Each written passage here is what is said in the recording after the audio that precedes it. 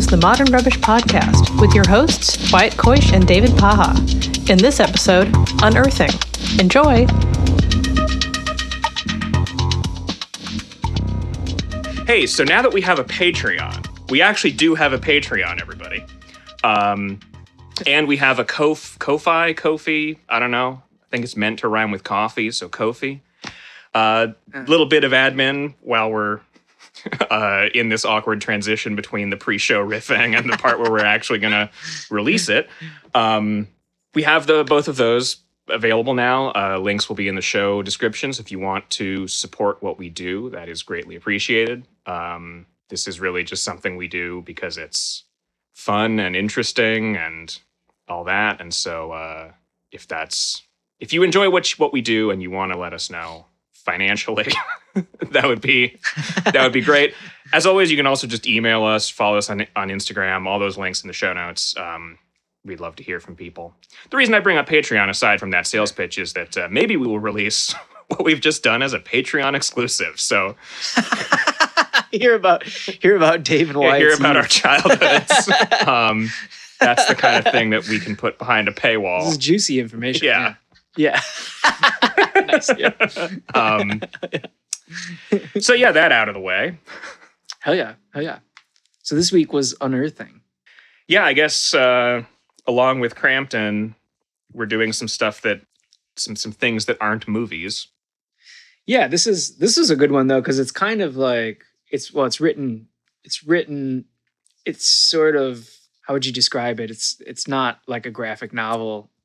It's more like artful prose, maybe poetry. It's pretty poetic. Yeah. So I have them. Okay, I'm going to commit myself to it now by saying this. I'm going to do a brief video for our Instagram showing off all the different versions of Unearthing that exist because I own all of them. So Unearthing was originally written for this book, London, City of Disappearances. Yeah, I saw that. Which is a collection, anthology of various essays, poems, travelogues, fantasies, whatever, about London and disappearances. So Alan Moore, being friends with Ian Sinclair, decided to write Unearthing, a biography of his friend Steve Moore, no relation, for this, because Steve Moore lived his entire life in the neighborhood Shooter's Hill, which used to be in Kent, but then became absorbed into the city of London, so it counted. So in the form that it exists in London, City of Disappearances, it is just, I think I should have it bookmarked here, it is just, it's just text. It's just like... Yeah. But then it came out, this was 2006, right? Yeah. Yeah, so 2006 was the London book. Mm-hmm. And then the version of Unearthing that I was reading was 2012, I think. Yeah, you have the one with Mitch Jenkins photos. This one. Yeah. Yeah. Hell yeah. So then 6 years later, it came out in the form of a kind of art book. It's not a comic. But it does have an image on every page. Yeah. Largely photos.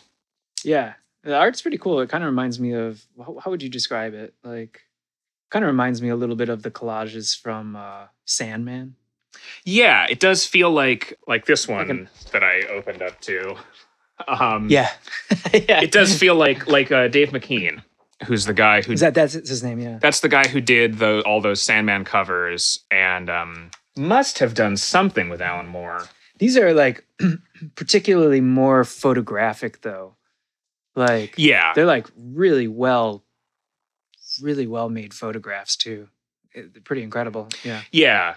Yeah, they are like, they do feel somewhere, at least from a technical and compositional angle, they do feel like high fashion photography. Yeah, right. Pretty precise. Things like that. Yeah. Yeah, really precise, really clean, but also fully atmospheric. Yeah.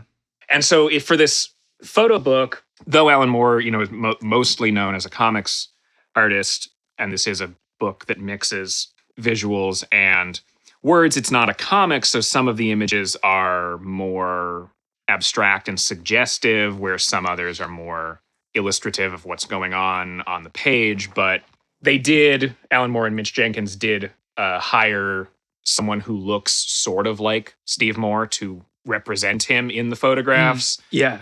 And so you do have a bit of like character consistency in the photos.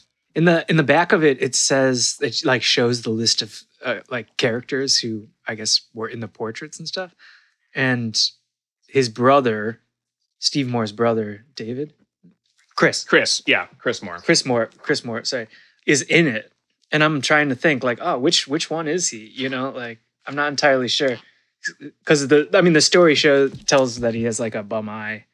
Yeah. And so then the final form, while we're running down the sort of forms of this, is because Alan Moore has such an evocative speaking voice, it was also released as a sort of audiobook / spoken word performance piece. He did perform it live on at least a couple of occasions. You know, Alan Moore speaking with the images being projected behind him and with the music that was written for the audiobook spoken word performance record being played at the same time. So then that's sort of the deluxe edition of this is what is it? 1, 2, 3, 4. It's a 4 LP box that also comes with 3 CDs. I was wondering because you gave me the audio, and I was listening to the audio while reading through the book, which is kind of cool because he's Alan Moore's voice just kind of leading it, and then me just sort of absorbing the imagery around it. I could read the text if I wanted to or not, but just sort of absorbing the nature of it. But the music of it was really cool. And does the LP tell who made the music? I'm glad you asked, because so the funny thing is I have had this box set for years, and a bit like the photo book, the text is laid out.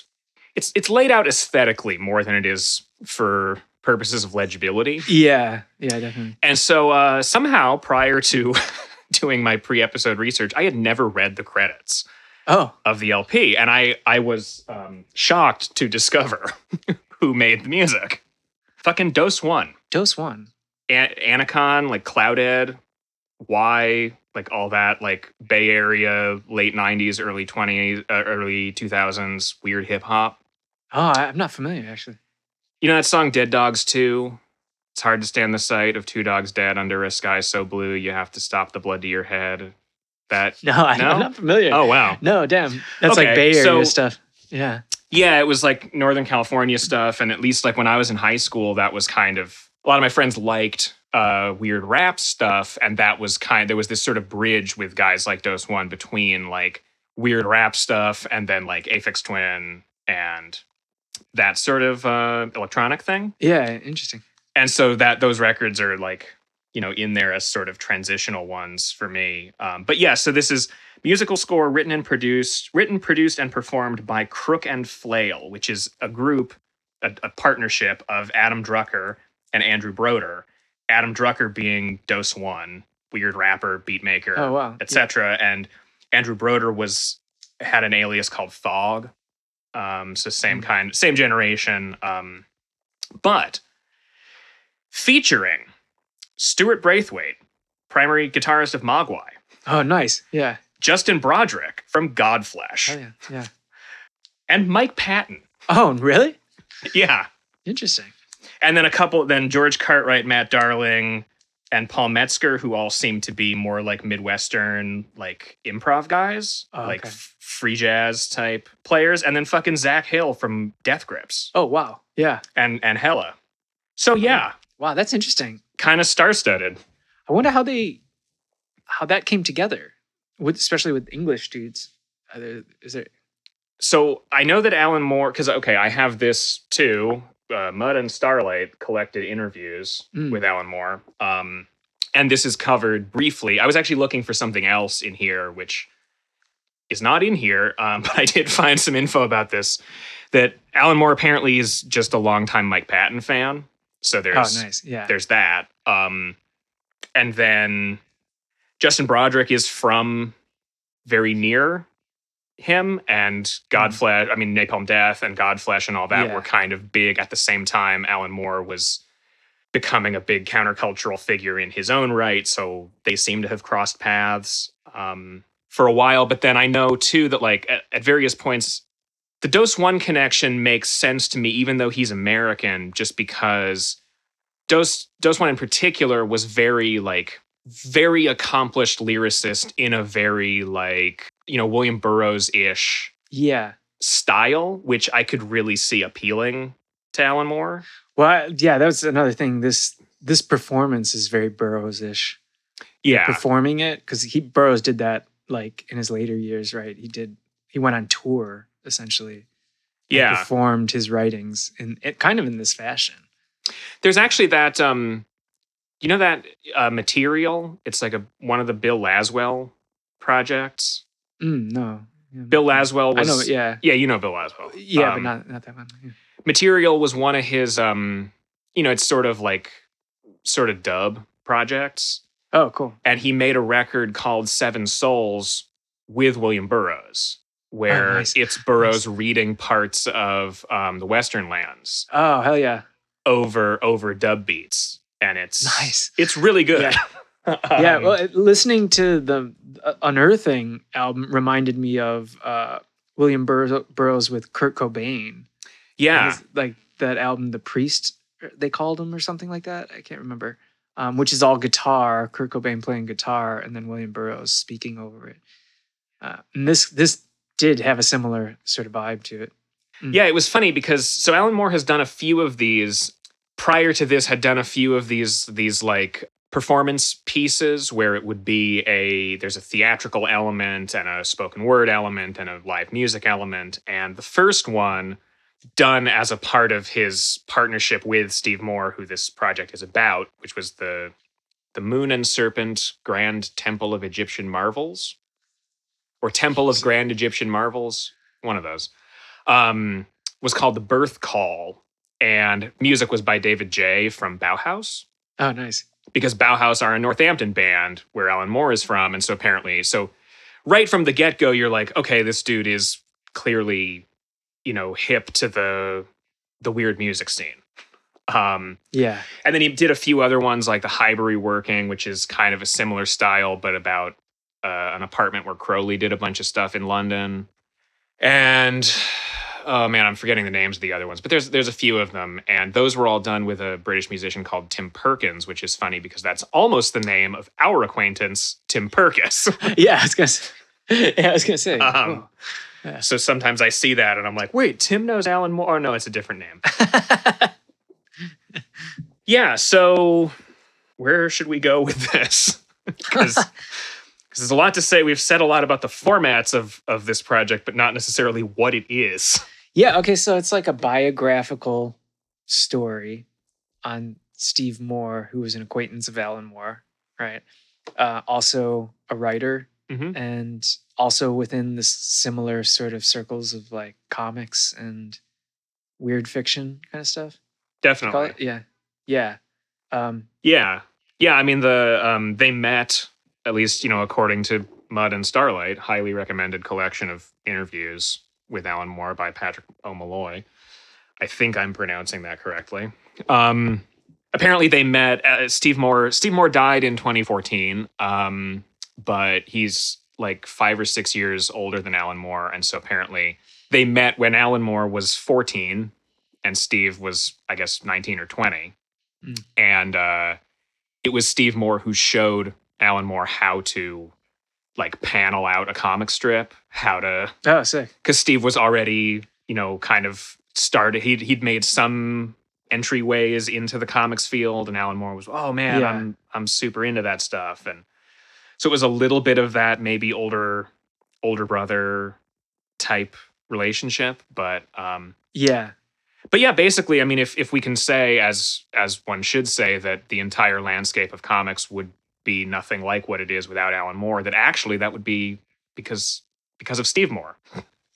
Yeah. That if Steve Moore hadn't shown Alan how to write for a comic, then none of this would have happened. Yeah. Well, the nature of this story is pretty somber to me. It was pretty somber to me. Like, I mean, Steve Moore lives this relatively isolated lifestyle, you know? So the whole story is him and the sort of intricacies of his life, the subtle shifts and the things that form him. And it's very much like the beginning of it is cool because it's the nature of this part of London that formed him. So the whole beginning starts off, and it's like nothing to do with Steve Moore. It's about the land itself and how it like sort of shapes and like it's building almost this like psychological material. You can see it like building the psychology of Steve Moore before he's even born, you know, and then passing it into his like, you know, his family that's going in, you know, it's I really like the beginning of this because it has that, how would you like, you're the one who showed me, like, is it psychogeography, which is like From Hell kind of vibe, you know?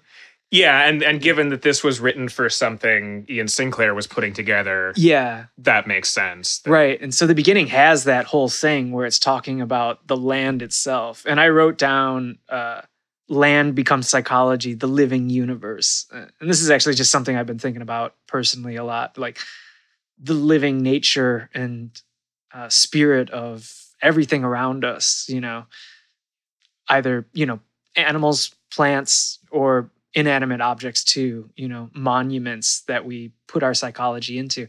So yeah, this London is forming in this way. And it's like showing this kind of this material, this proto-material that is going to become the psychology of Steve Moore. Yeah. And people like that, yeah. Yeah, there was something where it's about a specific person, so it's a biography, but because that person lived their entire life within 4 paces of the room in which they were born, then their life ends up being the story of a place. So yeah. Because that is crazy. That, which is, I think for me, I think maybe that was a shock to think that, you know, like, because to me it would be shocking if I stayed in that area my whole life. You know, like I mean, I've come back to the Midwest. I grew up in the Midwest, but I did move away and live. And they say like, they say in 1985, Steve Moore moved away to the only other location very briefly. Yep. I think it says, right? Yeah. You know? But him and his brother, so he lived with his brother. Yeah. In the same house. Yeah. I think that added to the sort of somber nature of the story. Definitely. I mean, it's also it's interesting because like I have only ever, the first time I read this, Steve Moore was already dead. Mm. And when I read it the first time, I thought, how could this have been written when he was still alive? Yeah, actually, I didn't know that until just now when you said 2014 when he died. Yeah. I thought this was written after his death. It really feels like a memorial, but it was written 8 years before he died. Right. And so it's interesting. I mean, I've listened to it a lot. I've read it in text form once, and I've read it at least once through for the photo book, and then just looked at the photo book at times too. And in listening to it again in preparation for this, it was impossibly sad for me. I really like couldn't. I had to stop listening to it at a certain point. Not for any. That's not any kind of trigger warning or like nothing. It's all very gentle and beautiful. And, yeah. But it was so fucking sad. It's sad. Yeah. Well, it's like this is what I kind of loved about it.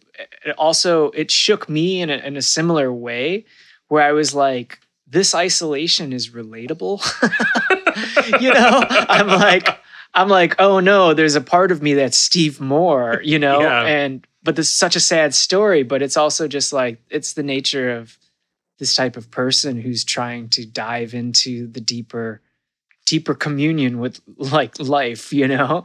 So, and you don't always get to see it from an outside perspective. So there was a part of me when I was reading it that was almost like Alan Moore was telling me stuff about myself in some ways. Yeah. And I was like, oh fuck, I had that thing where I'm like, oh fuck, I gotta go sign up for dating apps right away. Yeah. But I mean, there's even though I'm married and I live 2,000 kilometers away from where I was born, I there's still parts of it that I relate to. Yeah. Yeah.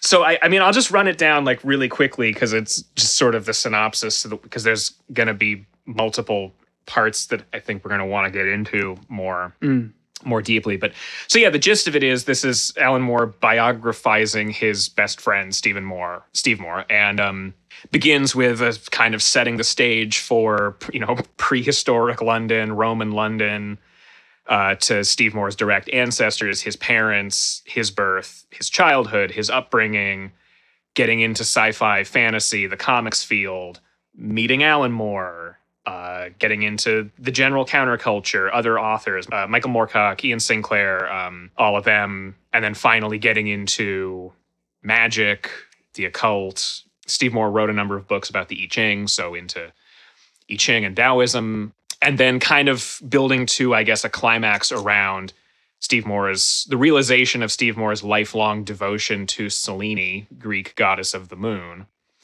with his demonstrating to Alan Moore his ability to conjure her to physical appearance. Yeah. And then it kind of ends with him disappearing into the landscape of his neighborhood. Interestingly, at the spot where 8 years later they would scatter his ashes.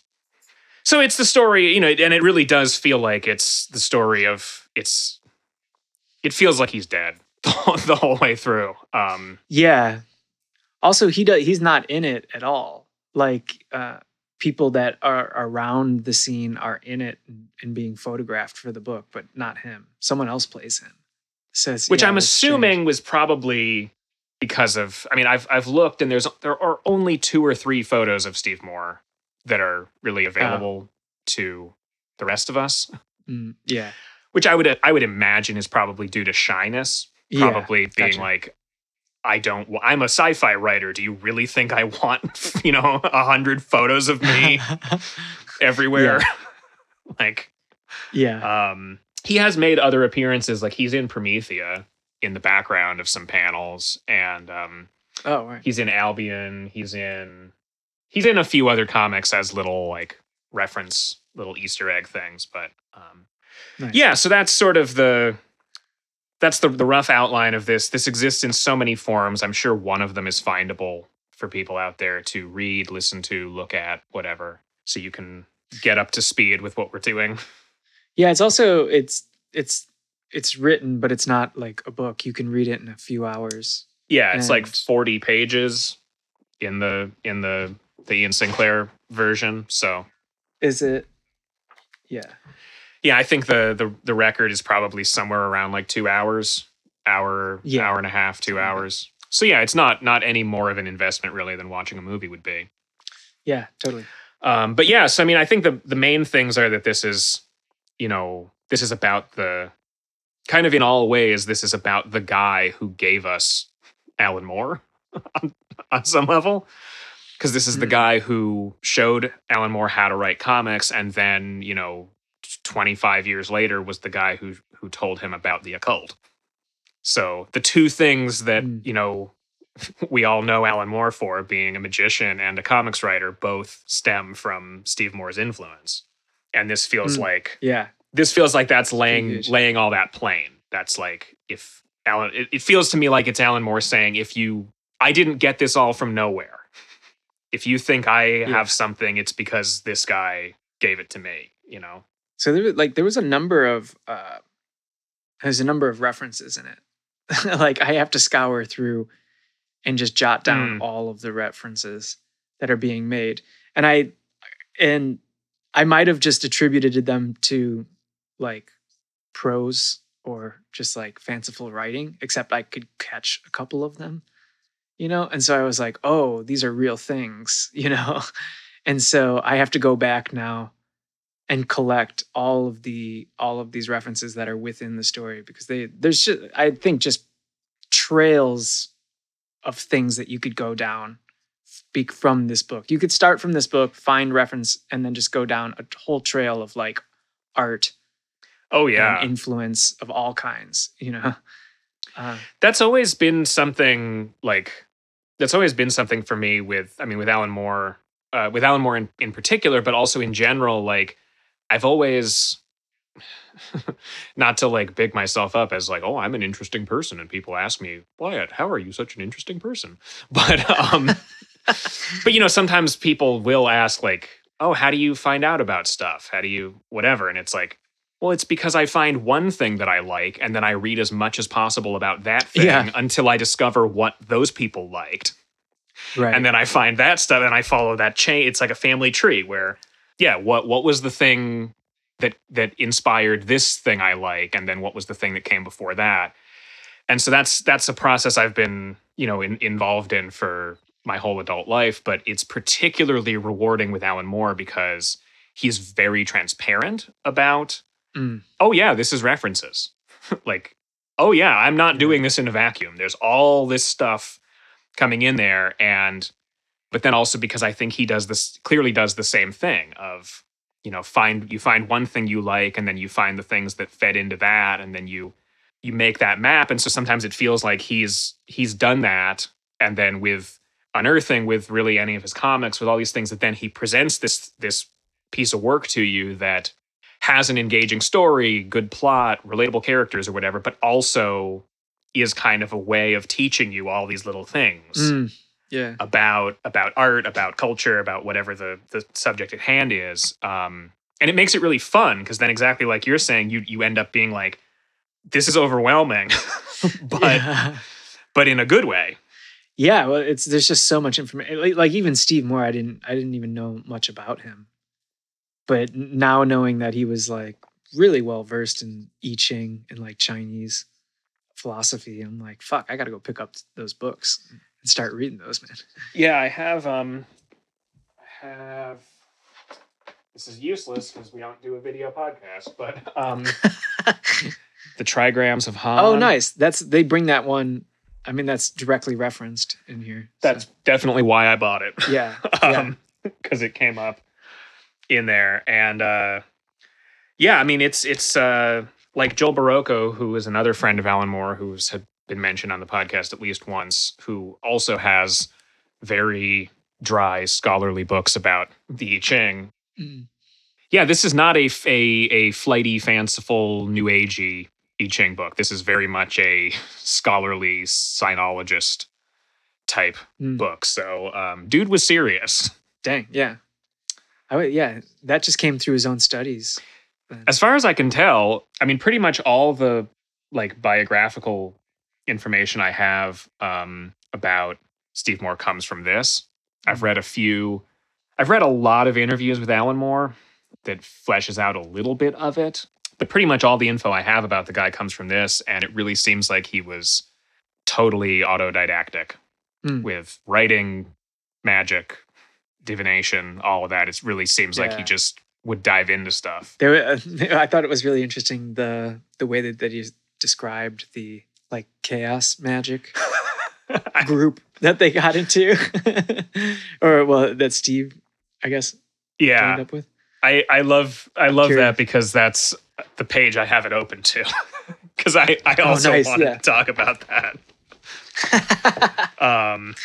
Because that is one of those things that, it's one of the most enduring things, I think, certainly for the two of us, about Alan Moore, is his way of conceiving of magic and its relationship to art, and that he for my money, is one of the best living people at giving you a kind of picture of magic that is neither, to quote Alan Moore, that is neither Teen Witch Slumber Party nor Gandalf with his knob pierced. That's something in between. And so then, I'll just read this excerpt. Warily investigating, he affiliates himself in 1992 to a magical order, the Illuminates of Thanateros, Temple, a New Cross recording studio. Chaos magic, though the name seems harsh. Bit of a mess at worst, more teen goth's bedroom than inchoate pre-creational abyss.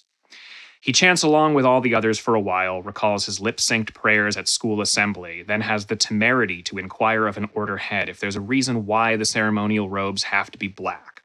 Is told in lieu of an answer that it shows colossal ignorance even to ask. God, what if everybody questioned the most basic principles of ritual like that? It'd be chaos.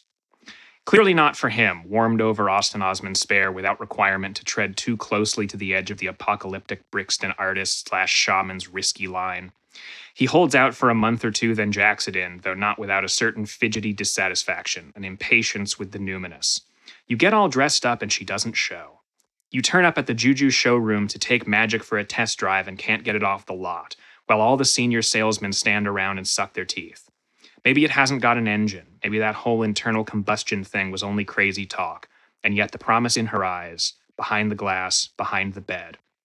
There must be more to wizardry than this Gandalf with his knob-pierced stuff. Where's the romantic rush, the Blake ache?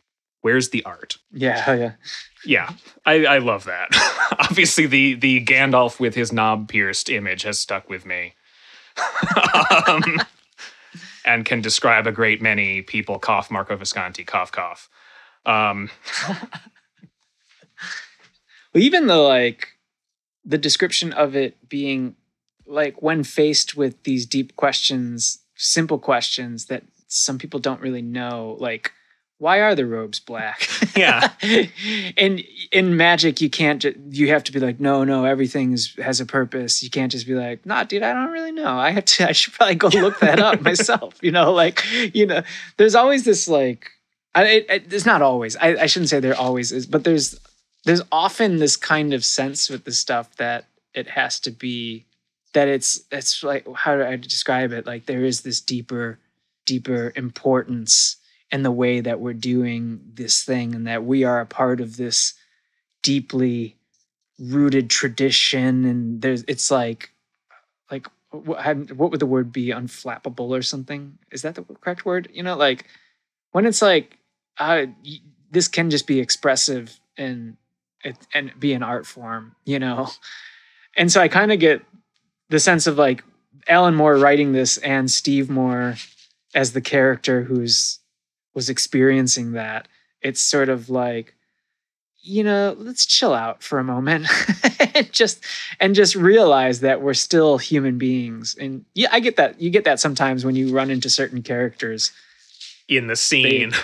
Yeah. You're like, okay, I'm probably just gonna move over to this other side of the room here and try and talk to someone else.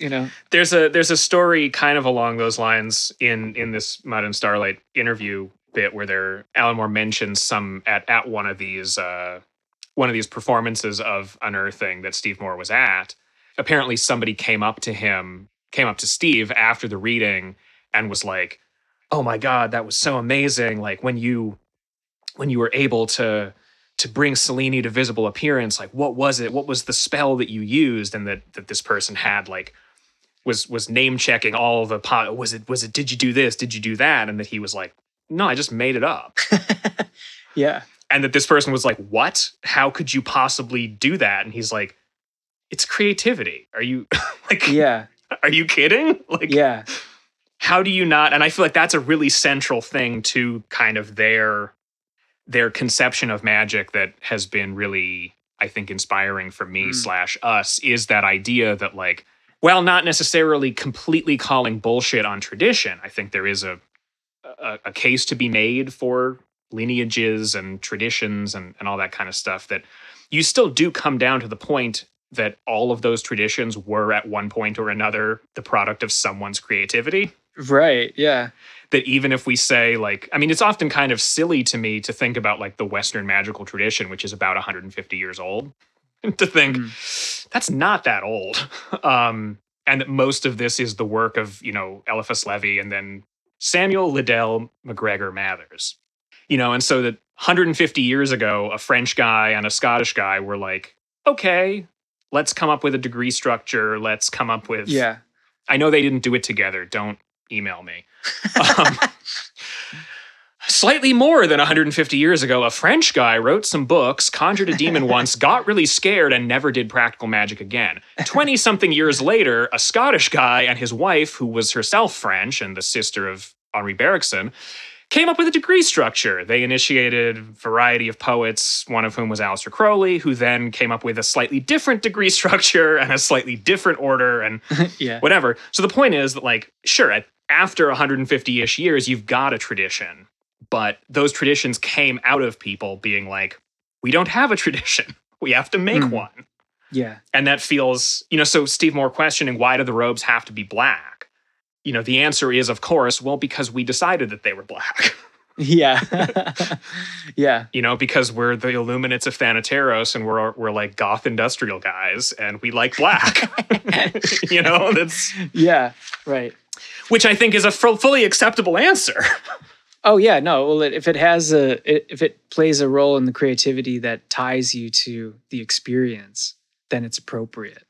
Yeah. But that's probably like where you come across like different grimoires or different traditions. They might have contrasting information, or just different ways of looking at Kabbalistic data, and it's like, well, who's right or wrong, or like the big one, obviously, if you're into astrology, is like house systems or something. There's a number of different ways to judge people's house systems, and you're like, well, which way is right? Which way is wrong? And it's like, well, who cares?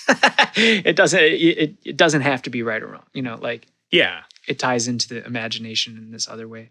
I mean, I think sometimes this is something I was talking to Annalise about the other night, but that like it was Solange Duquette did a talk, with the kind of primary like metaphysical bookshop here in Vancouver cool. Back in the spring.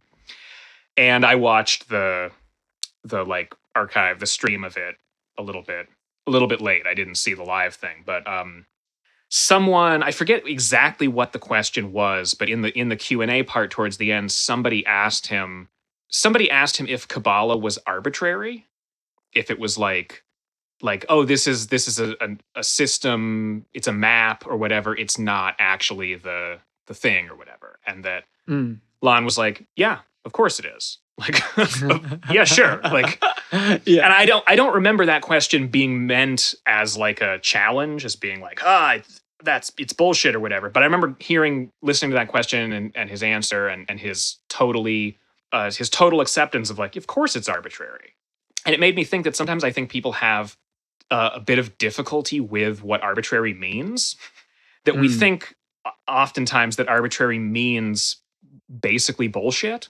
That if you say, oh, it's arbitrary for some arbitrary reason, we think that it's like, oh, that means that you're just pulling some reason out of the air for... Yeah, like we think it's not real. It's not real, that you're coming up with a reason after the fact in order to say, basically because I said so.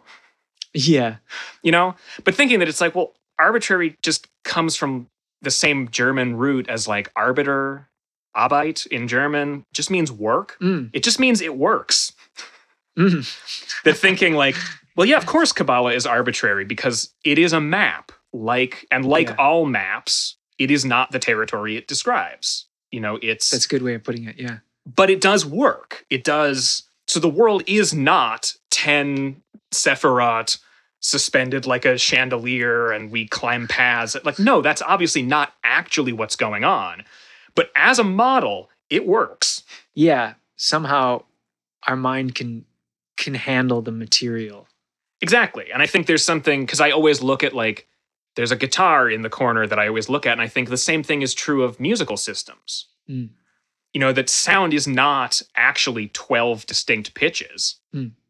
Yeah, it's right. all the frequencies and all the subdivisions of frequencies. Yeah, there's an infinite amount in between, Same as like amount same as integers in math, Exactly. Yeah. Yeah, there isn't actually 1, 2, 3, 4 clearly delineated between each other. There's all the little... Yeah, and we use that as a conceptual model in order to do this higher mathematics, in order to produce these works. We have to basically set the ground rules, which is, we have integers. When it's like, what are integers in the real world? Like, what is that? it's not really a real thing, you know? This is not a tangent. We actually are talking about Alan Moore and Steve Moore and Unearthing and Yeah. everything that like, Yeah. because a big point that they make is this kind of loose equivalency between art and magic. And I know some people, even people I respect, like say Alan Chapman, take issue with that. I'm not going to get into why they take issue with that. They can handle that themselves. I do think while art and magic are not the same thing, they do have a great deal in common with each other. And one of those things, I think, one of those commonalities, I think, is very well illustrated by the fact that, yeah, music is not 12 distinct pitches that then that then repeat up and down in octaves, but it's the same. An A is an A. It's like, that's not actually how this works. But it does make playing music with other people way easier. Yeah. All right. You know, if we actually thought, I mean, as you and I both know, once you get into like weird electronics land and you have, you know, a max patch, a max oscillator or a modular oscillator thing that just is like, no, it just goes from really low frequency to really high frequency, and I just turn this knob. Right. That it can be quite hard to do something musically useful with that, especially with other people, without having some kind of framework where we say, this is the rules. Yeah. These are the rules at play or something. Yeah. And so when I think about back to this thing of Lon being asked, is Kabbalah arbitrary or whatever, is that it's like, well, yeah, it is. All those rules are arbitrary in the sense that, or they might be contingent rules. They might be rules that exist between you and I, in the case of if we have two synthesizers with freely running oscillators where we just decide, okay, turn the knob to 2 o'clock, and that's where we're starting, and then we can come up with our own. But also all of Western music theory is arbitrary in the sense that over hundreds of years, decades, centuries, whatever exactly it is, people kind of synthesized a system that works as a way of playing and writing a certain type of music. But if you go to, say, Indonesia, that system doesn't help you. Yeah, right. They have a completely different system. That I think that's the distinction that I'm trying to make here, is that those systems are arbitrary, but they're not bullshit. But they're because they're useful. Exactly. Yeah, absolutely. And yeah, that comes. I come more and more to the or lately come to the feeling that magic is an artful experience. And and my perceptions in that will shift as I go along. Maybe I'll get to a period of time where I'm like, no, I'm very practically thinking about something in a certain way. I don't know, but right now I'm like, no, this is definitely, there is a creative energy within it, but you're using your consciousness, you're using your interface with reality to work that medium. And so, when we were saying the material itself is just the material of existence, and a system in Thailand is going to grow in a very different way than a system in Western Europe, but they come from the same material and stuff. And in the book, there was an interest, when he gets the coin sword, the Chinese coin sword, which I'm like, oh, that's super cool.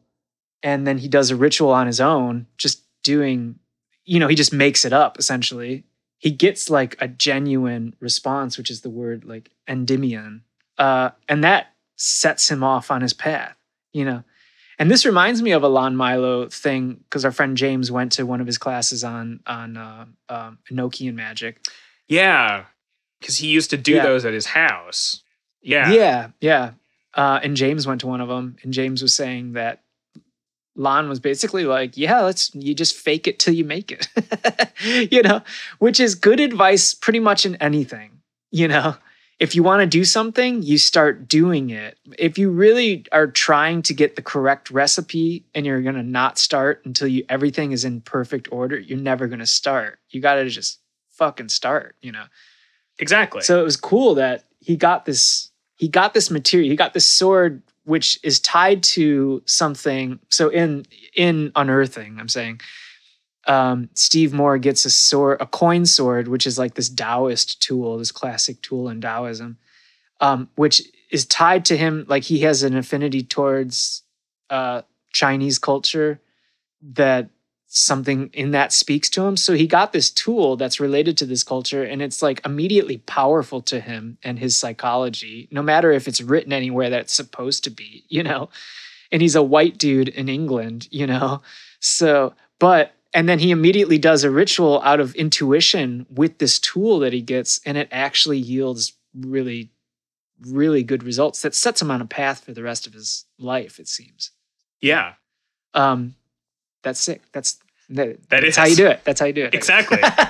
No, I mean, because this was also like, this was another thing Annalise and my wife and I were talking about the other night, but kind of in going back to like the Gandalf with his knob pierced, the kind of taking shots at chaos magic, which I should say, I think I am mostly not affiliate. I'm not affiliated with anything, but I have a great affinity for the chaos magic approach and all of that. I do find, even though I, as said on other episodes, find Grant Morrison endlessly silly and do think that the charge of Gandalf with his knob pierced does apply to a lot of it very fairly, I like the idea of a kind of basically punk industrial magic.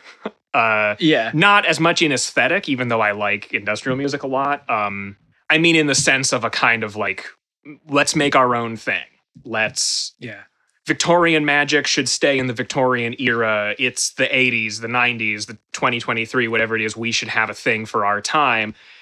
And that holds water for me because I think that's something that works in art. I do find sometimes like it can be very easy, say in music, to get into like pantomime cosplay territory with like guys who think they're Bob Dylan. Say. Yeah, right. Yeah, absolutely. Guy, like you see I bet I could go somewhere in Vancouver or certainly in Seattle right now and find guys dressed exactly like Kurt Cobain, playing music that sounds exactly like Nirvana. God, that's hilarious. Cosplay is such a hilarious way to describe it because it's so true. Yeah, absolutely. And, it's like with any kind of cosplay, that's fine, but it's not particularly interesting. Yeah, right. Yeah. So one of the things I was thinking about and discussing with my wife about chaos magic and this sort of chaos magic versus ritual magic, Golden Dawn, OTO type stuff.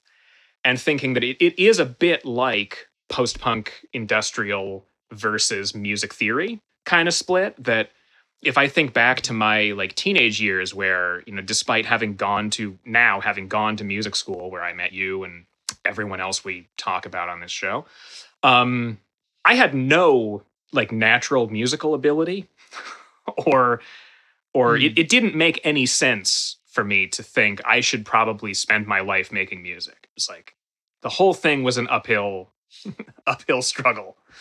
And I really felt in a lot of cases, with this is not a sob story for me, but that it was like, I don't know what I'm doing. And that can make it very hard to find, being a teenager, find people to play with. Because a lot of the other teenagers that I met, it was like, oh, you guys have more of a self-conception of being like real musicians where you're like, the names of chords and that kind of stuff. And, this feeling of like, oh, I'm not on that level. I'm not in that club or whatever. And, instead what that did was motivate me to say, okay, fine. Well, then I'm going to do my own thing. I'm going to figure out my own thing. And there's a certain amount, especially when you're younger, where that is like that takes on like an iconoclastic form where you are angrier and more defiant and more like, man, fuck traditional music, but then, then you grow older, you go to music school and you learn the theory stuff, you learn how to do these things and you say, okay, yeah, I get that that's useful. Okay, how can I use this to inform what I'm already doing rather than use it as a system of rules? So when I was thinking sometimes that it's like, yeah, chaos magic, you can probably accurately equate that to something like noise music, punk rock, any kind of just self-made DIY grassroots type thing. And you could equate more traditional ceremonial magic to something like classical music. And that basically neither one is good or bad because both of those have their ups and their downsides. The downside of even though I like it because it's the one I came from, the downside to the DIY punk, post-punk, whatever it is, mindset is sometimes that it's like, if you actually did learn some things, it might be a little bit easier. Yeah. You know, if you know, I know that knowing the names of chords seems really stuffy and everything, but it does help communicate with other people. Yeah. Yeah. And then sometimes you can get people where it's like, oh, you've never learned what you're doing. And so it becomes, you know, the longer you do it, the more you're sort of just circling around the same territory over and over and over again. So there's a downside to that. Even if the upside of the post-punk chaos magic end of things is this kind of wild, self-driven creativity, the downside would be that sometimes it can become a bit of a circle jerk. Yeah. And that then the obvious downside of the sort of classical music theoretician, jazz nerd, whatever zone would be that you're hopelessly fixated on rules and theory and you never actually make music. Right. Yeah. But then the upside is that, fuck, you know all those, you know how this whole thing works. And so when you get the motivation, the will, the context, whatever it is to do something, like you have all the tools at your disposal. Yeah. And so to bring this to some kind of conclusion, one of the things I think is so amazing about Alan Moore's work in general, and what this is making clear, is that he somehow manages to sit right in between the two of them. Yeah. I sense that too with him in his art. And I think that's why I have such an admiration for his work too. Cause it seems to make sense to me that both of those activities should be tools that are applicable at any time. If you are in need of a creative free explosion, you would take the punk route, and you would just say, fuck all the rules. I'm just going to do it the way that I'm going to do it the way that I feel it comes out, But even that can stagnate on its own. And then you're like, well, now it's unhinged and I have no direction, It's like, okay, well, then I'll go study some traditional approaches to stuff. And then that'll get me on track, It's almost like you could level things out with a mixture of both, and maybe Alan Moore does that pretty naturally. There's something it's in that there's a documentary that came out, I want to say some point, maybe like 2005 or 6, called The Mindscape of Alan Moore. That's basically like it's a long interview with him. And that was the first place where I really heard him like just go all in on the magic thing and really explain a lot of it. And that was one of the things he says in there is an idea I've thought about a lot, which is that you have the old alchemical premises of solve et coagula, dissolve and coagulate, like to break apart into its constituent elements and then to bring back together into the whole or whatever. And that, one of the way he brings that up in this Mindscape documentary is talking about the idea that, for the most part, the 20th century was all solve, that it was all breaking everything apart. And you find that in, physics, from Einstein through quantum mechanics to string theory to all that kind of stuff. You find it in art with modernism becoming, James Joyce, to postmodernism, to, House of Leaves and David Foster Wallace and whatever, that everything is getting broken down, metafictions, meta everything, all the movement of musical genres from discrete things to massively hybridized, to something like footwork, where you feel like this is the most dissolved, thing. And that he was sort of saying, in that at least, like, I think what we need now in the beginning of the 21st century is a little more coagula. There's another place where he's said this kind of as that, like, as the elements, as like the sort of the fire and the water, that at different points in culture we've been different elements, and that the one we're at now is needing to learn how to become steam. That it's sort of, we can't be fire or water anymore. We have to be something that happens when fire and water react. And thinking that might be what we're saying he's managed to do in his work, is become steam. Oh, nice. Well, especially if he's thinking about it, then he's making an effort towards that, which we can at least detect in some way, I like that. Yeah. Yeah. I have probably could spend the rest of my life just making unconnected utterances about Alan Moore. Because seriously, like, it's the best. It's just responsible for the best stuff in the world, as far as I'm concerned. And one of the things, I mean, we've both alluded to this with our sort of emotional reaction to the kind of sadness and solemnity and everything of Unearthing, but he has an ability that basically no one else has to just bring me to tears, but in a way that it's just like it's joy and sadness commingled. It's unbelievable what he can do. Yeah, that's the kind of the sense that I got reading Unearthing. It was like this sadness that I was sort of afraid of, but also like really, really attracted to. Yeah. Like in a spiritual way. Like I was like Steve Moore's character, the description to me was this eternally beautiful figure. Even though if you think about it as a human in life, if you took away all of the like subtle majesties in the story and he was just this dude, then it seems really bleak, you know? And I'm like, and it's just strange that like, because I don't think Alan Moore was making it to be sad. No. You know? And and obviously Steve Moore was still alive. Steve Moore probably didn't even think of it as like this kind of, I don't know how he perceived it. If he perceived it as like, fuck, my life is sad. You know, I doubt that because it was really interesting. So yeah, there is this, I guess what's happening is that the beauty, I mean, Alan Moore is showing us the beauty within it that's like normally hidden because speaking for myself, I'm always on this kind of sense of like, okay, I have things to do in society. You know, I have a checklist of like, oh, I need to make art. I need to make myself known in that way. Or I have like social activities that I have to be aware of, you know? So I'm always kind of thinking about like, how do I accomplish the checklist of being a human being? And this story is like, it forces me to look at just the subtleties of my own life. I went for a walk with my dog after reading this, you know, and you can tell a lot when you're walking your dog. You're like, what kind of mood are you in, you know, just by judging how your dog is walking. And I'm like, I was like walking slower and I was like, I kind of want to just enjoy the quietness of this, you know, because I have the right to do that as a human being. I have the right to enjoy myself as just being. And it doesn't have to be this sense of accomplishment.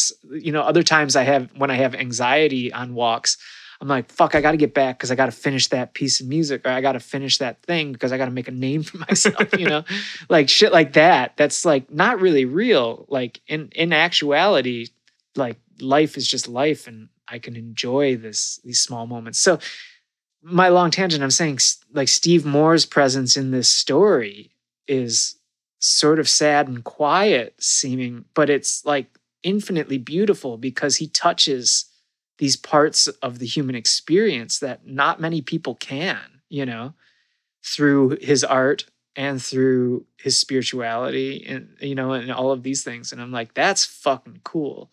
So that's what makes it beautiful to me, even though socially it's like kind of the superficial social aspects makes it feel kind of sad and almost frightening to me, you know? Yeah, I mean, there is more of that, you know, feeling as far as biographical documents go. You know, I don't know why this came to mind because for humor purposes, I guess, because it's something just horrible. But The Filth by fucking Motley Crue guy, the biography of Motley Crue. Nice. And they made that movie, that like yeah. Netflix original adaptation of it like 5 or 6 years ago. Which I watched. Oh, I watched it too.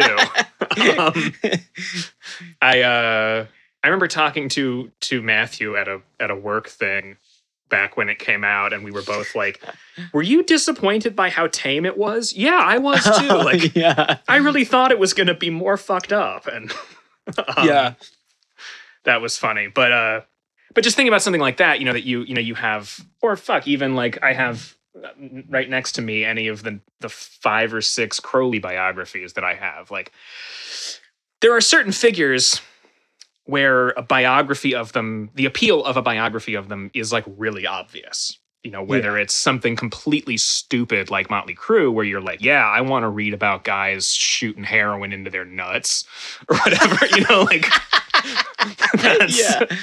it's just total freak show plus like sex fantasy. Like, dude, Tommy Lee had a 5-way, no fucking way. Yeah, right. And Vince Neil killed a guy. Whoa, no way. Wait, really? We're happy about that? Okay.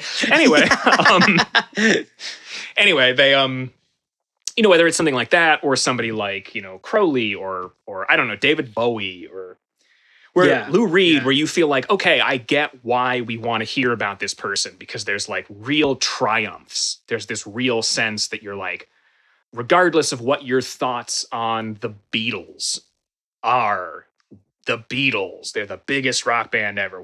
I know why we all care about John Lennon.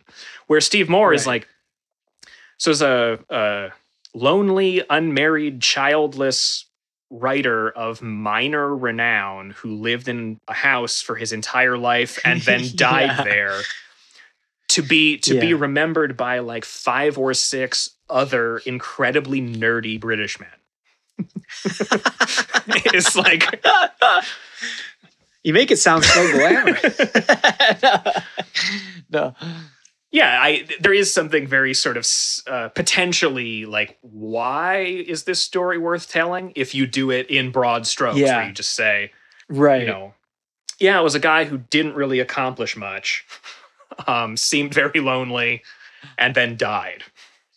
I mean, some of this is like, that's always part of the story with even these bigger, I mean, some of that is the thing. Maybe it's not what I'm supposed to take from the Crowley story, but the part of the Crowley story that always sticks with me is the end. Is him alone in that, rented room in Hastings, kind of like the glory is gone. And it's like, now, I know I'm kind of on my way out.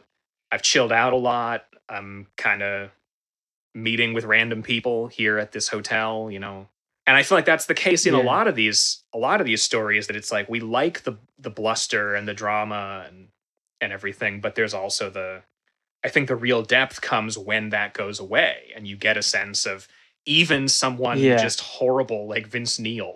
There's still some sadness that shines through in a terrible adaptation of a terrible book about a terrible band populated by terrible people.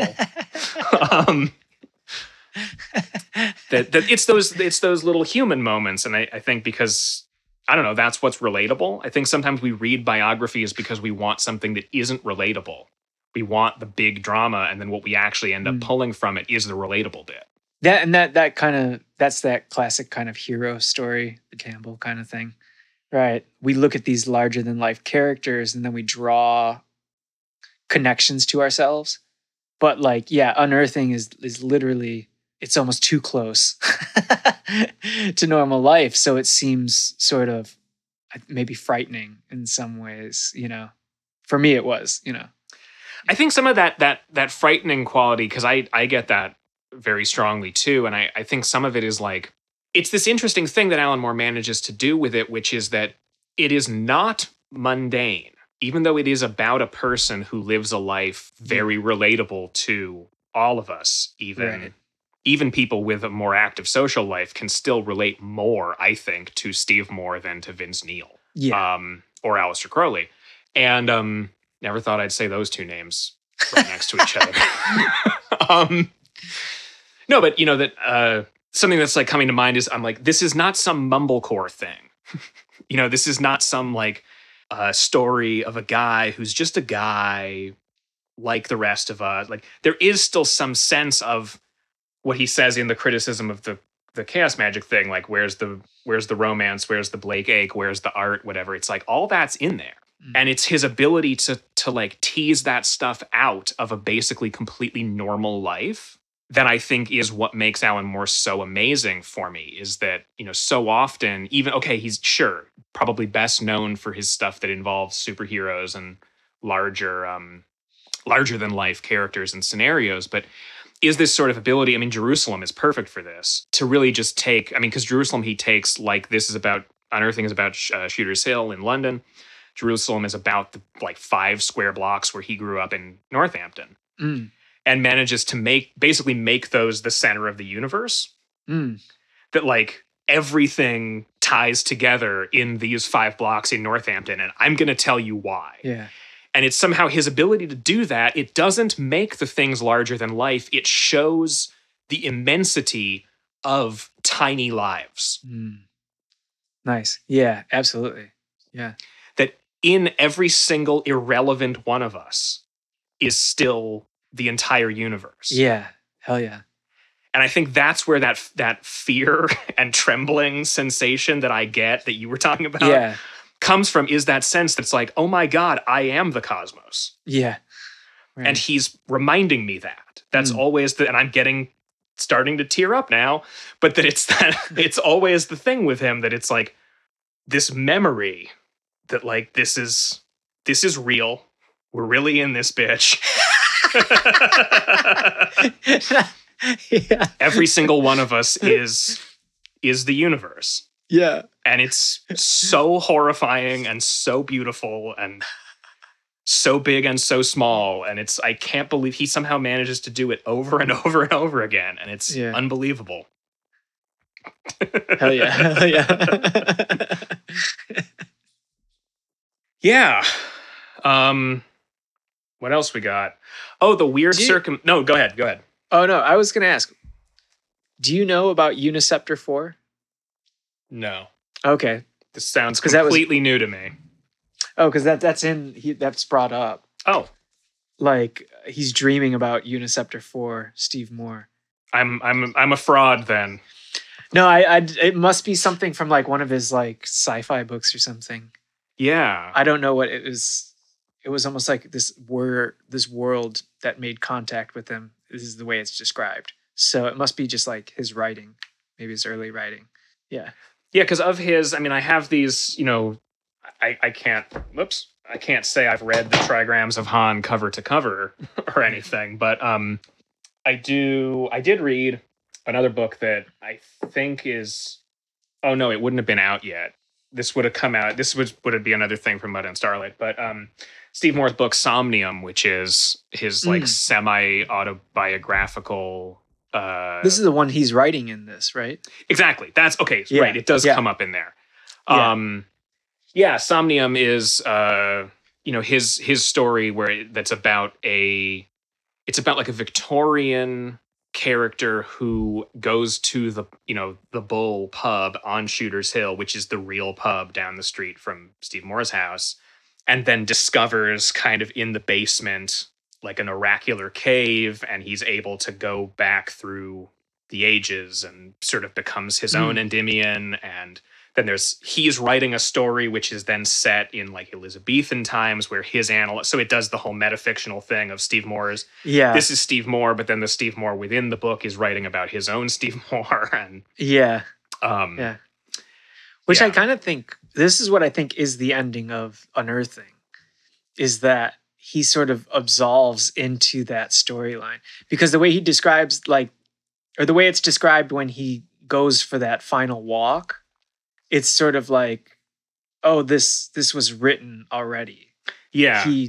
And so he just sort of, almost like he feedbacks loops into his story that he's writing and then disappears in it. Yeah. Or something. Yeah. No, and I think that has something to do with or a connection can be made there to the somewhat strange circumstances surrounding Steve Moore's death. Oh, yeah. And I don't mean strange in any kind of conspiratorial or terrestrially mysterious way. I mean more that this comes up in Mud and Starlight to a point, but there was some other bit that I now can't remember what interview this was from. Must have been something on the internet. I will try to find it.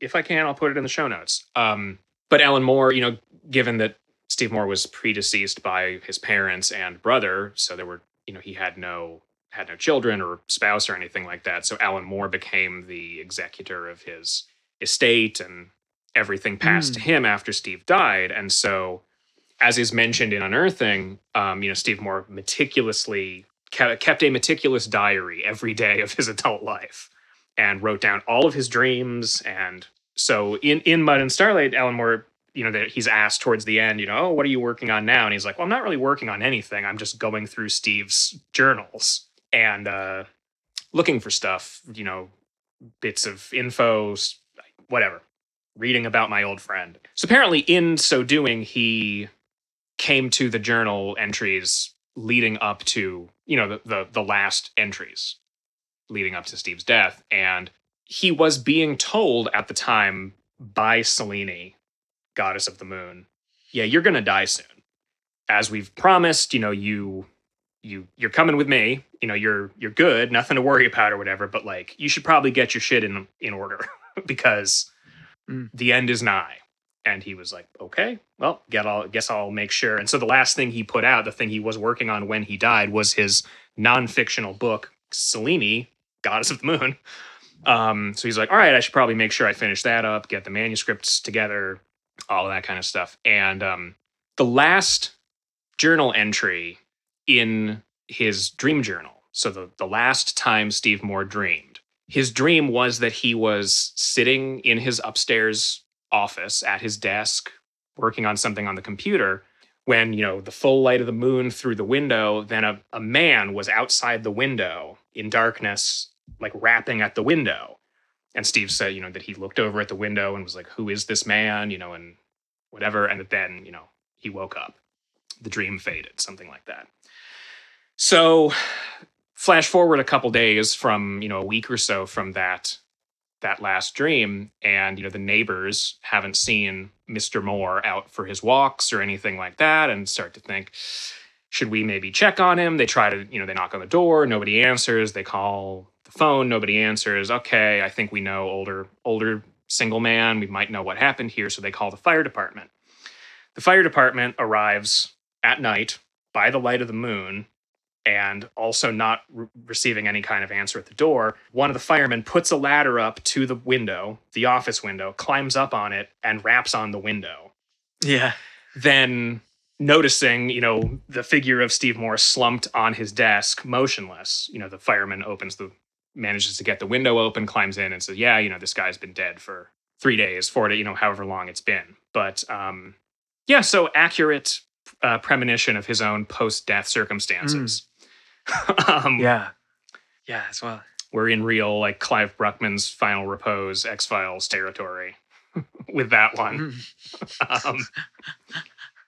Well, yeah, he definitely had a connection to these, like, deeper mysteries of the world. Oh yeah. So, yeah, it's wild. It's really nuts. It's always funny. Like, it makes me think of I forget which Ramsey Dukes thing this is from, but there's somewhere or other Ramsey Dukes said, yeah, it's always funny how, seasoned practicing magicians will still get together and say, man, I can't believe it. I did this bit of magic and it worked. Dude, yeah. And so there is something kind of funny that we hear about a guy who's like, yeah, he managed to, have this established connection with a goddess and get her to show up visibly and got premonitions of his own death accurate down to the exact image or whatever. And it's like, yeah, but shouldn't that have been obvious? That's what he spent his life trying to do. Like, right. Yeah. It'd be a bit like, this guy picks up the guitar every day and plays it. He wrote a fucking song. How did he do that? He wrote a song. Yeah. Right. Well, maybe this doesn't go in. Maybe you had this out, but this was like a personal experience. It was kind of wild when he described in the book, like, Selene as like a young Turkish girl or something, or a young, like that. Because I had that exact experience. Like, I one time did like just this meditation on, like, because I got this like Kabbalistic workbook where you meditate on the Sephirah, and it starts with Keter. And so I got this incense specific to Keter, and I lined up all like the ace tarots on my altar, and I just burned the incense and did a meditation and like got other objects that like represent that Sephirah and just like meditated on it for hours. And it was really, really wild and weird. And it was early on, so you had the like sort of stamina and the desire to get weird, which is funny enough, something that slowly kind of goes away that you have to kind of then work to get back, But I I did all this stuff and was like, cool, whatever. And then went to bed and had like a very, very vivid dream that I wrote down. And like the dream was I was like on this rooftop place, like trying to get around. But then eventually I got outside of this building. Like it was almost like a bank. I was standing outside of the bank, me, Dave, like outside of the bank here. And I was waiting because I knew I was waiting. And then the perspective shifted, and it shifted to this like young Arabic girl. And I was her, like I was seeing through her eyes. And she was in this kind of like small area, like the back room with the bulbs, backstage at a theater or something like that. Like a small dressing room, I was gonna say. And she was there kind of getting ready. And it was wild because this big, like almost like Egyptian dude came up behind her and drew with his fingertips, like up her chest, up her face, down, like, and it left this trail of like Arabic writing or magical sort of text. I don't know what it was, like this like luminous sort of text popped out when he did that. And then she was like, I could sense, because I was her at that moment, I could sense like, okay, I'm ready to go, like to go meet me up on the street level. And I went, and there was like this ladder to go climb to get up there. And I started to climb the ladder, but then I got kind of scared as her. I was like, no, I can't do it. And then it like sort of drifted away. Like it didn't happen for some reason, And I wrote this all down. So I'm doing, this was in 2017 or 2017 when I had this dream or something. But I wrote it down, and it was significant for me. Like I didn't get a name from her or anything. I didn't get any information. I just like wrote it down and attributed my own name, just whatever, just made some shit up. But it was really strange because she was a young Arabic girl in this dream. And then when Steve Moore in this book was like, oh, actual contact with this is a young Arabic girl. I was like, what the fuck? Like, is that a common thing for goddesses, or is that like, are we touching upon a similar thing? Did I legit touch upon something? It was always significant to me, though I haven't had any like reconnection to that experience. Yeah, I don't know. I don't know if I will again in the future or something. I don't know. Yeah. But I've had other dreams like this that are where characters return with Egyptian sort of overtones and stuff. And just not really knowing. I guess just have to continue doing the research and stuff. Or doing rituals. I probably just need to continue doing the rituals to have them just like to raise up the energy to just have these things come back. Yeah. That's what I'm thinking. But yeah. No, it is. I mean, like, yeah, I'm unsure if this is being left in or not. So I don't care. We'll just we'll talk. If it's awkward, I'll cut it. Yeah, but yeah. No, but that like there is that. What is it? It's like, I mean, sort of back to the equivalence or the commonality between magic and art thing.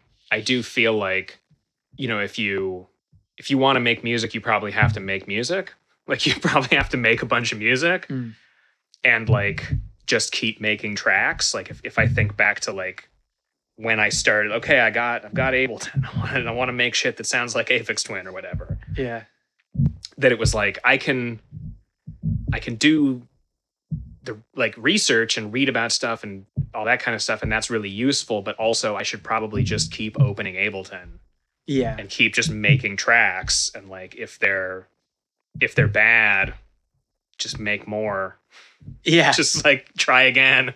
Yeah. And I do feel like there's some, I mean, this now sort of, I'm kind of unfocused, but this sort of ties back in, I think, with what I was trying to get at with like the chaos magic is more of a punk vibe and the ceremonial magic is more of a music theoretical vibe.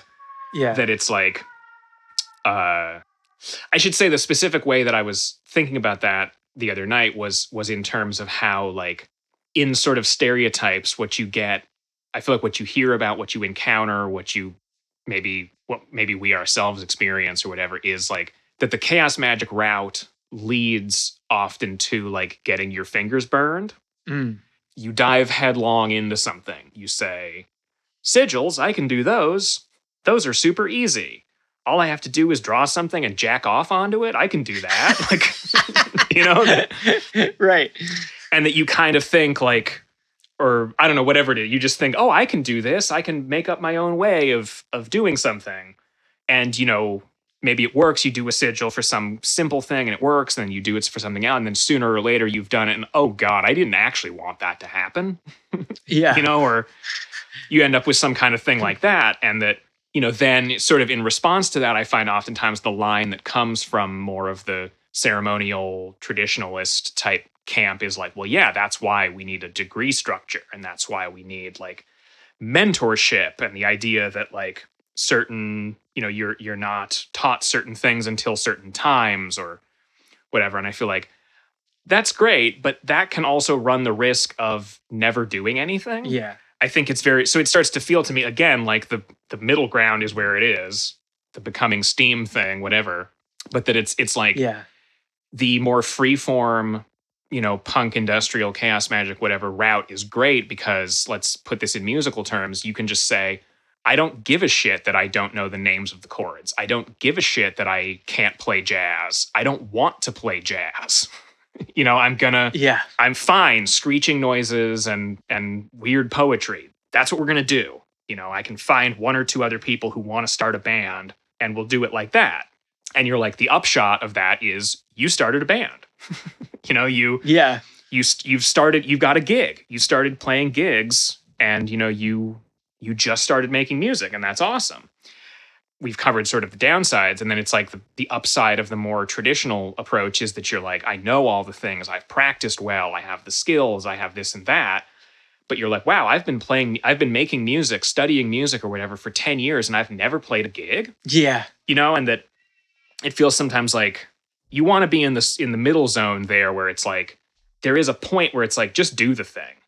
And I think I'm not saying this like just you or whatever, but I mean like all of us or whatever, that I think sometimes this, especially when we get into more of the like the thinking now about like biographies, when we get more into like the story of people like Crowley or Spare or, you know, even Alan Moore, there can sometimes be this feeling that like, oh, I'm so far away from ever being like them, you know, like, oh, they're on some massive height that I can't possibly ever reach. And what I'm doing is so paltry compared to what they do or something. And that's one spot where I find like the commonality between magic and music often breaks down, is because my experience a lot of the time with myself as a musician, and I think with a lot of us, is that we look at Autechre and we don't think, oh, I'm not worthy. We think, yeah, I'm going to be fucking Autechre. Yeah. Right. You know, and maybe hopefully there's still some humility where you say, look, I know I'm not Autechre now. Right. Yeah.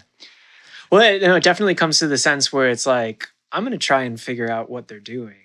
I bet I can do that. Yeah. Like, I think I can figure out the right combination of approaches to kind of figure this out, you know? Like, it doesn't take away from my like respect for their creativity. I'm constantly reminded that I'm like, oh wow, there's a reason why I fucking love this band, you know? Yeah. And there's something like I do still in all this like leave room for, you know, it's just something this one person got to do and that was it. And you know, they really were unique. That's always a possibility. Yeah, right. Yeah. But it is just funny sometimes to think about how there's that kind of like obfuscation, I think, in I mean, you definitely do get people like this in music and art, and that idea that like, oh no, you're not worthy of becoming like so-and-so. But it just feels like there's kind of more of an established rebelliousness in like art and music to say like, fuck you, I'm going to do my own thing. Yeah. And that's where I think sometimes if I try to think about what, maybe bringing this back to Alan Moore a little more, is that like, when I think about Alan Moore, I think about a band like Coil, and specifically like late Coil, like music to play in the dark, like. Yeah, definitely. I had that vibe too. Actually, it's funny in the book, not to cut you off, they keep saying John Silence, but I kept thinking John Balance. Yeah. And I was like, oh shit, is this a quote? And I was like, no, wait, that's a different name. But it did remind, I was immediately like wanting to put Coil into the story. It feels really, and the music kind of sounds like Coil. Yeah, right, like, yeah. At points, at least. Yeah. But no, thinking that like, because the problem with equating sort of non-ceremonial magic with like punk is that punk is explicitly like a youthful reactionary movement. And I don't think that really holds much water as you get above 25. Yeah. You know, that. Yeah. And I think like when I think about just music, just the music, I'm like, I never, ever listen to punk. Post-punk, however. Yeah. You know, that I'm like, Joy Division are good. The Cure are good. Wire are good. Yeah, hell yeah. You know, but I never want to listen to the Ramones or Black Flag because that just makes me think like, what am I, 17? I get the same reaction, yeah. And I feel like some of that, like then why I bring up like Coil is because there's a similar thing that happens with like, you know, industrial music, like Throbbing Gristle and that kind of first wave of industrial music, also really reactionary and really like spitting in your face, man, fuck you. Yeah. But the bands, it's like a lot of those artists and bands just, broke up. It was a youthful thing. That was that. But the ones that made it longer, like Coil, you know, you get Coil in the late 90s and early 2000s. And I feel like it was much more subtle and nuanced. And it was like, okay, well, Thai Palsandre is in the band now, and he actually knows how to play instruments. Yeah. And like, Ossian Brown and you know, what's his name? Cliff Stapleton and like some of the session people, it's like, okay, we do want to do something that is somewhat traditionally musical. Mm-hmm. And we're not afraid of having members of the band who just play normal instruments. But also John Balance definitely cannot sing. And like, you know, he's just going to do his thing. We can't rein his thing in at all. He's just going to do whatever he wants to do, and it'll be great. And sometimes he'll just be really drunk and whatever. And then like Sleazy, it's like, well, he also doesn't really know what he's doing, but he has taste. And so he's going to play a sampler on Ableton, and he's going to make the weird noises and it's going to blend together in like a really cool way that doesn't feel, reactionary, but also doesn't feel traditionalist. Yeah. And I feel like that's the same thing I get with Alan Moore. Yeah. That he, yeah, most definitely. I guess I would say probably maybe where to end this. The one sort of final Steve Moore related thing that I've noticed is really that like it's right around when Steve Moore died that Alan Moore's output got much darker. Oh yeah. Which is a little bit silly to say because like From Hell is really fucking dark, and you know. But just thinking, because like, you know, okay, so Steve Moore died in 2014, and then throughout 2016, Alan Moore released the 12 volumes of Providence, his H.P. Lovecraft setting, and then we also all know what else happened in 2016. And so I remember reading Providence and feeling like getting to the end and realizing like this is the dark version of Promethea, his comic from the late 90s and early 2000s. And Promethea is one of the comics in which Steve Moore has a little cameo as an Easter egg thing. But Promethea is also really feels like this is if Steve Moore is the guy who taught Alan Moore about magic, then Promethea being this kind of realization of the Kabbalistic Golden Dawn magical tradition in comic book form feels like massively indebted to Steve Moore as a living presence. Yeah. And then I can't help but see Providence as this is the world without Steve Moore in it. Oh, wow. Yeah. And it feels like, Jerusalem is and then Jerusalem comes out, which is, of course, Alan Moore's in a paraphrase of his own words, is, his way of solving death. And, reading Jerusalem, it does, you also do get the sense like this is because Steve died. And I think in Mud and Starlight, he says, this is my way of dealing with it, or rather not dealing with it. Yeah. But that makes me think of kind of Steve Moore and Alan Moore's memorialization of Steve Moore. God, there's a lot of more in that sentence. More. But it makes me think of kind of the Unearthing Project and Providence and Steve Moore in general in similar terms to how I've kind of come to think about David Bowie and the fact of like Black Star coming out when it did in the way that it did, right. That it's like Black Star is, I mean, we can do an entire separate thing on Black Star, but like, I've sometimes had the thought about Black Star and about David Bowie dying when he did, that it was a bit like him saying, like, I have to go now. You guys are going to need this. And that I have a feeling, I had the same feeling about what began with Unearthing and what seems to have concluded with Jerusalem. That's like Unearthing, Providence, and Jerusalem. That it's Alan Moore being like, yeah, shit's getting dark. You're going to need this. Yeah.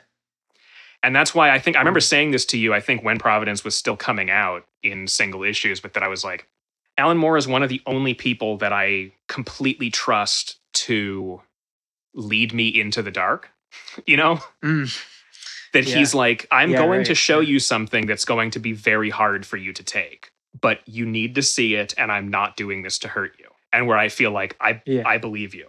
So, yeah. Yeah, hell yeah. Fuck yeah, dude. Cool. I mean, it's such a big topic, but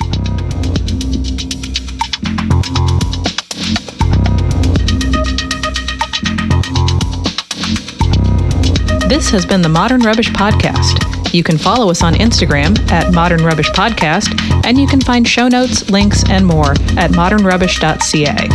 If you enjoy what you heard, please give us a 5-star rating, and feel free to reach out to us via email at modernrubbishpodcast@gmail.com. Finally, if you'd like to help support what we do, you can become a patron on Patreon, or you can make a donation via Ko-fi. This podcast is a labor of love, and all of your support means the world to us.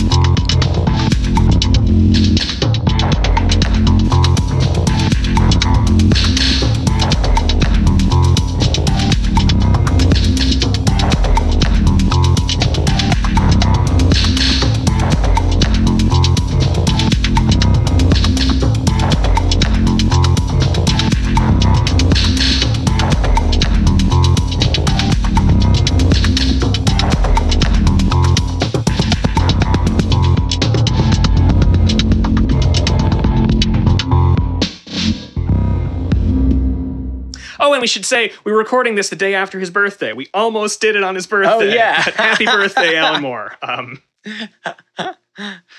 Yeah. Hell yeah, happy birthday.